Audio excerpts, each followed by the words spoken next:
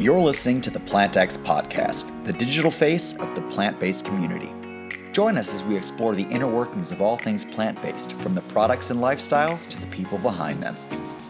Whether you follow a strict plant-based diet or just want to learn more, you're invited. Now welcome our host, the man who combined his love of e-commerce and the plant-based lifestyle to create PlantX, Sean Dollinger. Thank you for taking time out of your Saturday morning to come learn a little bit more about the company. For customers out there, love you joining. I don't know what took place over the last couple of weeks, but organically sales have really started taking off in Canada. So, thank you very much for joining, spreading the word. We'll be as big as we can be with everybody sharing all the great things about our company. For anybody who doesn't really know much about PlantX, we're your one-stop shop for everything plant-based. So if anybody's looking for meal delivery, different products for the house, shelf-stable, eventually everything you could imagine, from cosmetics to pet food and everything else in between. So, that's a little bit about us.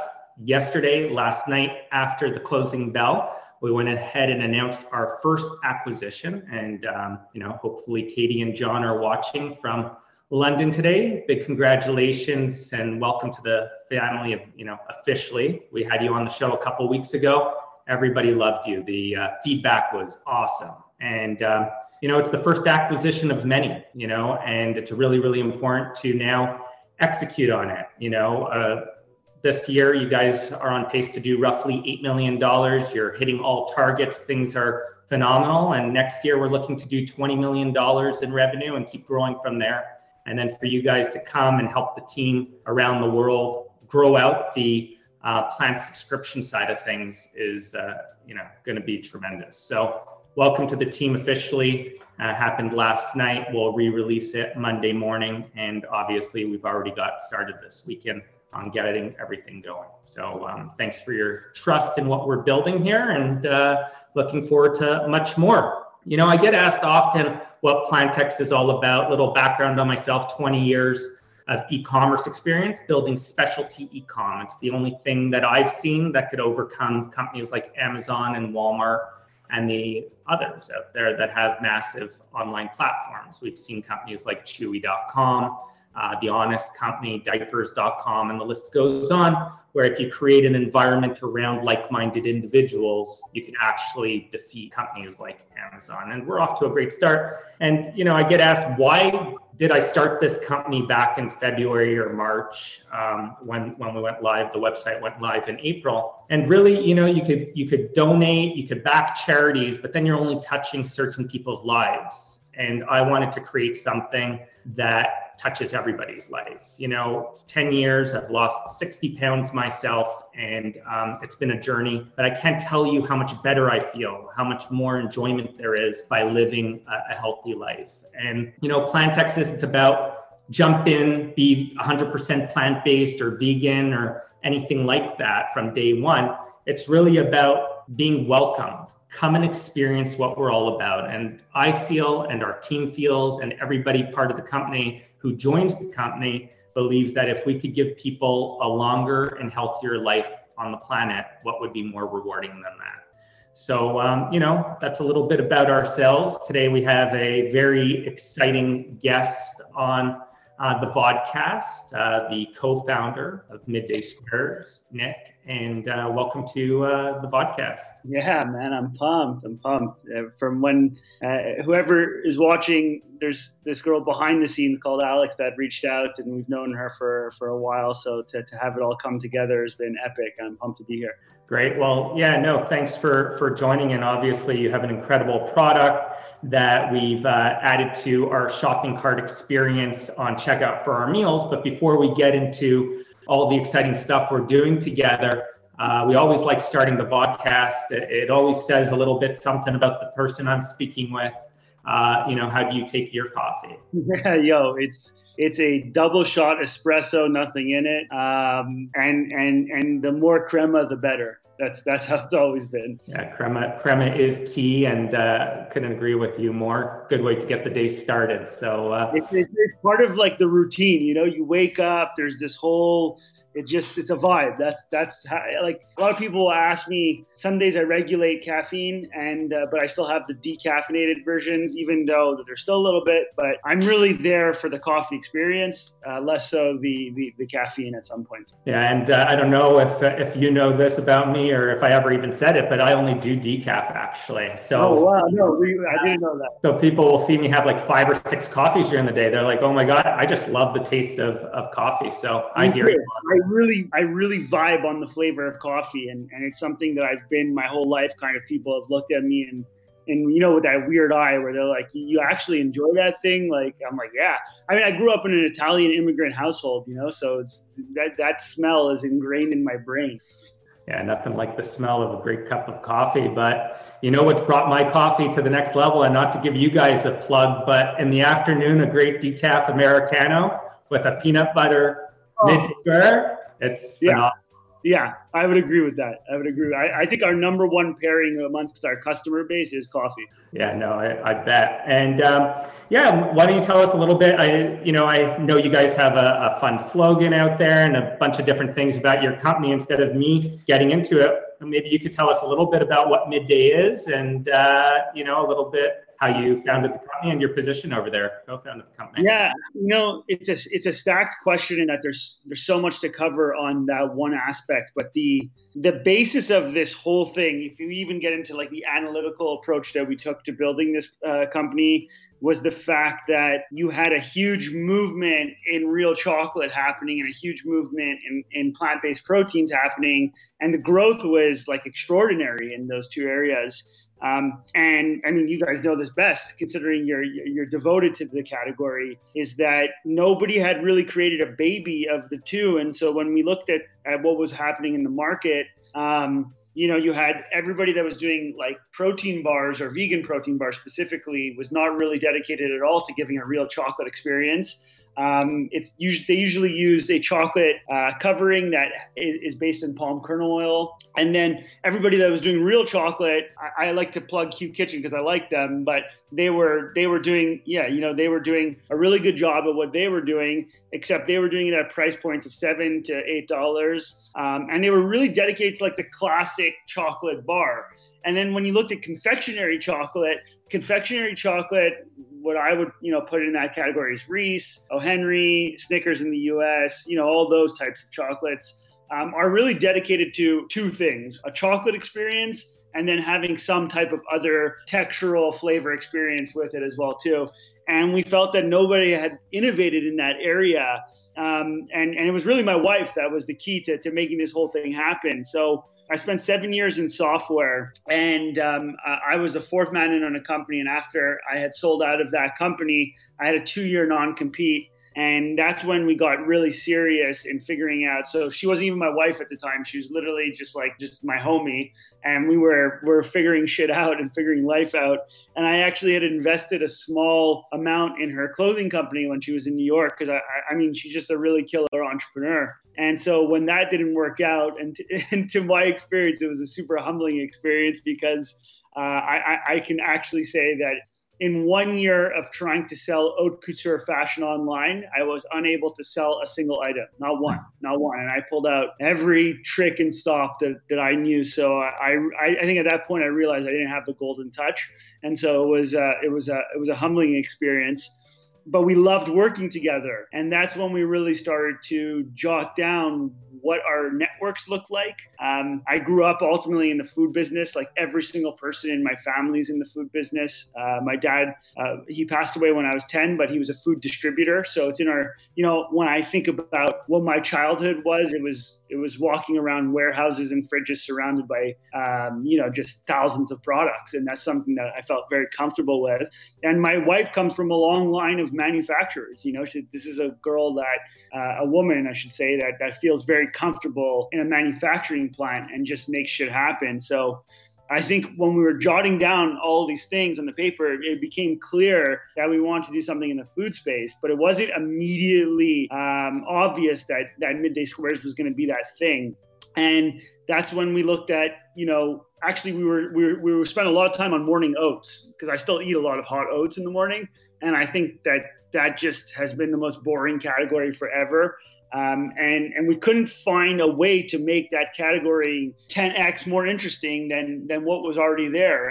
And we actually spent 3 months in that category before, to circle back to the start of this conversation, I got a report. I have a good friend that's in the M&A industry, so mergers and acquisitions, buys companies specifically in the food space, that sends me reports all the time. And I was looking at a report, and that's when I saw those two monster categories, and essentially that there was a huge opportunity to have a baby. And so, when we look at it, we call it functional chocolate. Les had been making that thing for me for like 2 years while I was still at the software company as just a friend. And when we looked at that when I looked at that data, it was like, whoa, this is what we need to do. And I remember I approached her. It was like a week before November 11th. I know this because we got married November 11th. And that's when we decided that we were going to take Midday Squares to the next level and commercialize it. Amazing. Wow. What a story. And it's incredible. And the bars, you bring up Hugh. I was a massive, massive fan of Hugh. I would always, in New York, go in, cool experience, cool products.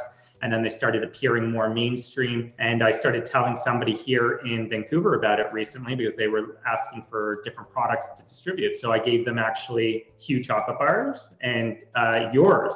And she didn't write me the next day about the Hugh chocolate bar. Like, she's like, oh, I thought you said those were good, like kind of, but she said Midday blew her mind. And she said, yes, and this just happened a few days ago. And she's like, please connect me with them. I want to order a bunch. So you guys are doing a phenomenal job on that front. And then, one thing that's really unique about your brand, like I was sitting with our head chef, Greg, down in Los Angeles, and he had heard all about your company. And how did he hear all about it is through the social media you do. You guys are really unique in that side of things. You're not just a food product. You've kind of brought this intimate, cool kind of connection with your product. How do you guys go about doing that? And, what's your thoughts on that? Yeah, it's something that happened really organically because of my brother-in-law, who's the third co-founder. His name's Jake Carls.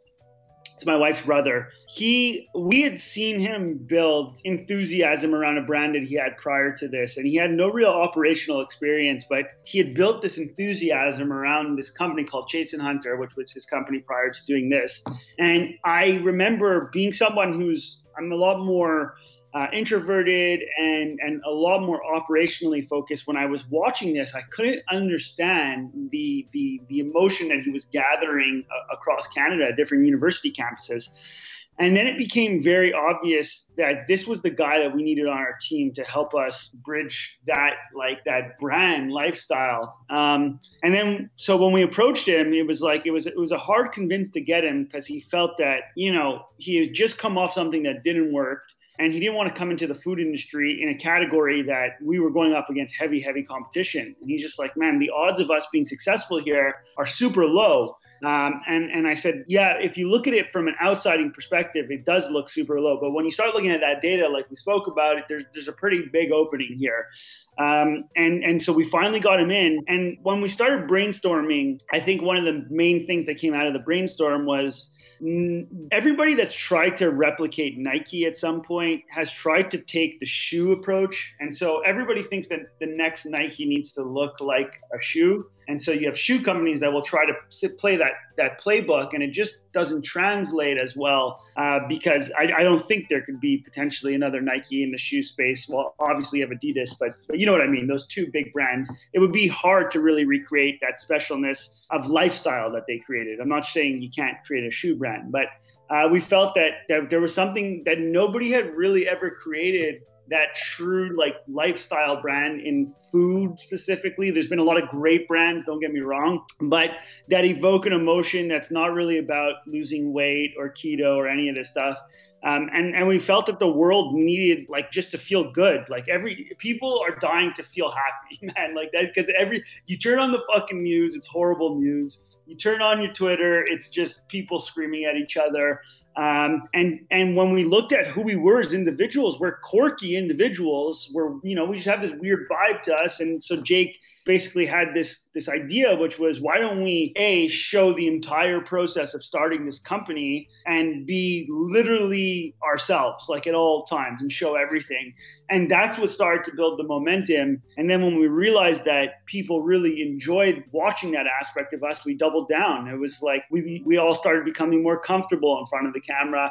We all started feeling a lot more comfortable calling it like it is, showing shit that people wouldn't show. And when we started seeing that the industry that was watching us started feeling split about what we were doing, that's when we knew we were hitting the right spots. Cool. No, that's great. And you guys are definitely doing a phenomenal job. And one thing, when I came over to see you that day, I know you have a bit of a love for plants. So, it's cool to connect together the companies. And, during these podcasts, we encourage people to give comments, write questions, and everything of that nature, so that, we're giving people what they want. They're giving us half an hour of their morning on a Saturday morning or afternoon or whatever it is, or watching it at another time.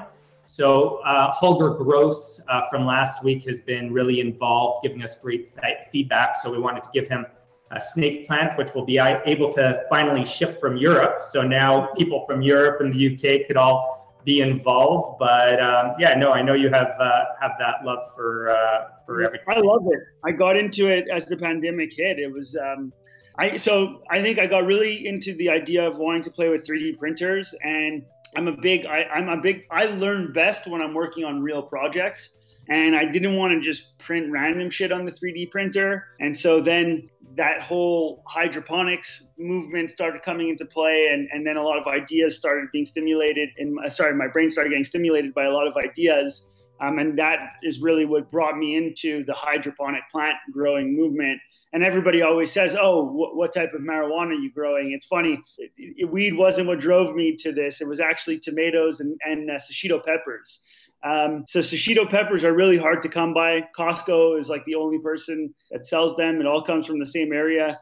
And so I was really motivated, still am, to do a big crop on shishito peppers indoors. Cool. No, that's awesome. And I love them. They're amazing. But so I guess just to wrap up, we got a really interesting question for you. What's the next direction for you guys? Is it another flavor, or is it another product? And then the second part of that question, would you be interested in perhaps doing something with PlantX, a special midday square flavor? So that's the question to wrap up the day. All right. So what's next for us is we've largely been a Canadian company. I think when we look at company growth, we look at it always in steps. And so the first step when we were producing this product in our condo was to prove that people actually cared and wanted to eat and interact with the brand. And so that was like, okay, check. We were able to get that point. The next step was, can we produce this to a level at which we can actually sell it to grocery stores and not just independents and small shops? That required a bigger kitchen. Check. We were able to scale into that area. People were still enjoying it. Then the big key for the business to make sense was, can we scale production? And so when we started the business, we had no manufacturing plan. And that was really important because literally, and this goes back to, I think you've been through this in your life a lot too, is as entrepreneurs, you end up hearing a lot of noise. And throughout the entire process of starting the company, we were consistently told that we couldn't make this product at scale, that nobody wanted to do it. And that was largely true when we would go see manufacturers, because it required a lot of investment to retool and get the plant set up to make midday squares the way we wanted. And so when we were speaking with investors and everything, like the number one question always was, it's great that you have this product and it's great that people love it, but how are we producing this at scale? And so we spent largely all of 2019 focused on two things, really. It was like, if you came to the office, we sounded like a broken record. Launch peanut butter and get the manufacturing plant up and running. And so as of January 2020, we moved into this plant. And 3 weeks after you came to visit the plant, we finally got the machines up and running, and our first midday squares came off a fully automated line. And so this next year for us is about completing the rollout with Loblaws in Canada, which will We will be in every natural store across Canada and major. And then we signed a deal for the US to do a national launch in February. And so 2021 is all about getting that right. It's about not going too hard, too quick, but really making sure that our piping is in perfect position for us to scale our manufacturing plan and ship the product all over North America. And then and we have a stretch goal of launching one more flavor. Awesome. That's phenomenal. And then we'll have to look into some collaborations together in the future. So I did want to answer that question though. So the key thing that I know our audience sometimes will message us a lot for flavor development is the difficulty in making a flavor is hard. And so when we did our collab, last one, we did it in Midday Pops, right? We made ice cream with our product. It's actually easier to do something with our current products, converting it to another product in a kit, than it is to actually make a flavor, because a flavor requires hardcore R&D. And I think that's the part that the general consumer always misunderstands, is that in each one of our products, 1,000 people touch the product in the supply chain. Just like think about the magnitude. A $3.99 product has 1,000 people touch that supply chain at any given point in time. It's complex. It's not easy. Yeah, no, for sure. And then someone else wrote here, any plans in expanding to Europe, Germany? We'll find a way, obviously, to hopefully get them a couple over there with our FedEx connections and all of that. But I guess they're asking more mainstream, is the 2021 goal really North America, and then hopefully expanding globally after that. Yeah, the beauty about what we did is that the plant that we built, it's done. We don't ever have to do the R&D to build that plant again. It was a fixed cost. It's done one time. And so really to supply Europe efficiently, we'd have to build a secondary plant. Okay, cool. Good to know. And, thank you very much for taking time out and on your Saturday. I'm sure we could speak for hours. I know at your office that day, it was supposed to be a 15-minute meeting that ended up turning into a couple hours. And that's what happens when you put some passionate people in a room. Yeah, no, and you could feel the passion through the camera here today. And you guys have been an incredible partner, and we look forward to launching your product in our store whenever we launch in Canada, and then Live Marketplace in San Diego. We'll have a beautiful display and be one of the first people to carry your product down there, and we'll be pushing it hard because we believe in the product and you guys. Can't wait, honestly. And like when you asked to do, you never gotta twist an entrepreneur's arm to get out there and speak about the product. So thanks for giving us a platform to talk about it. Yeah, 100%. Feel free to share, spread the word of PlantX. Obviously, everybody who buys meals on our platform, you currently are the only kind of dessert midday kind of treat on that platform, and it's going really well. So thanks again, and it was great having you. Rock on, everyone. Cheers. So, I started off the show by welcoming our new partners, obviously, John and Katie with Bloombox Club, which will expand throughout the globe, and we're really happy to have them. And I get asked about the poster behind me that I have framed, what's it all about? And I still remember it. It was one of the nicest gifts anybody ever gave me, and it was someone who I had never met. He just heard about me, and he walks into my office in Jupiter, Florida, with this poster behind me rolled up, and he introduces himself as Jeremy, and he got introduced by a mutual friend of mine, and he says, your friend speaks about you nonstop, and I started following your story and love what you're doing. And these posters were put up around the train stations in New York City after World War II. And it was to motivate people to get back into the workforce and work. And, in case you guys can't read what it says the team worker, always busy, always working with others, always getting things done. For all is for yourself.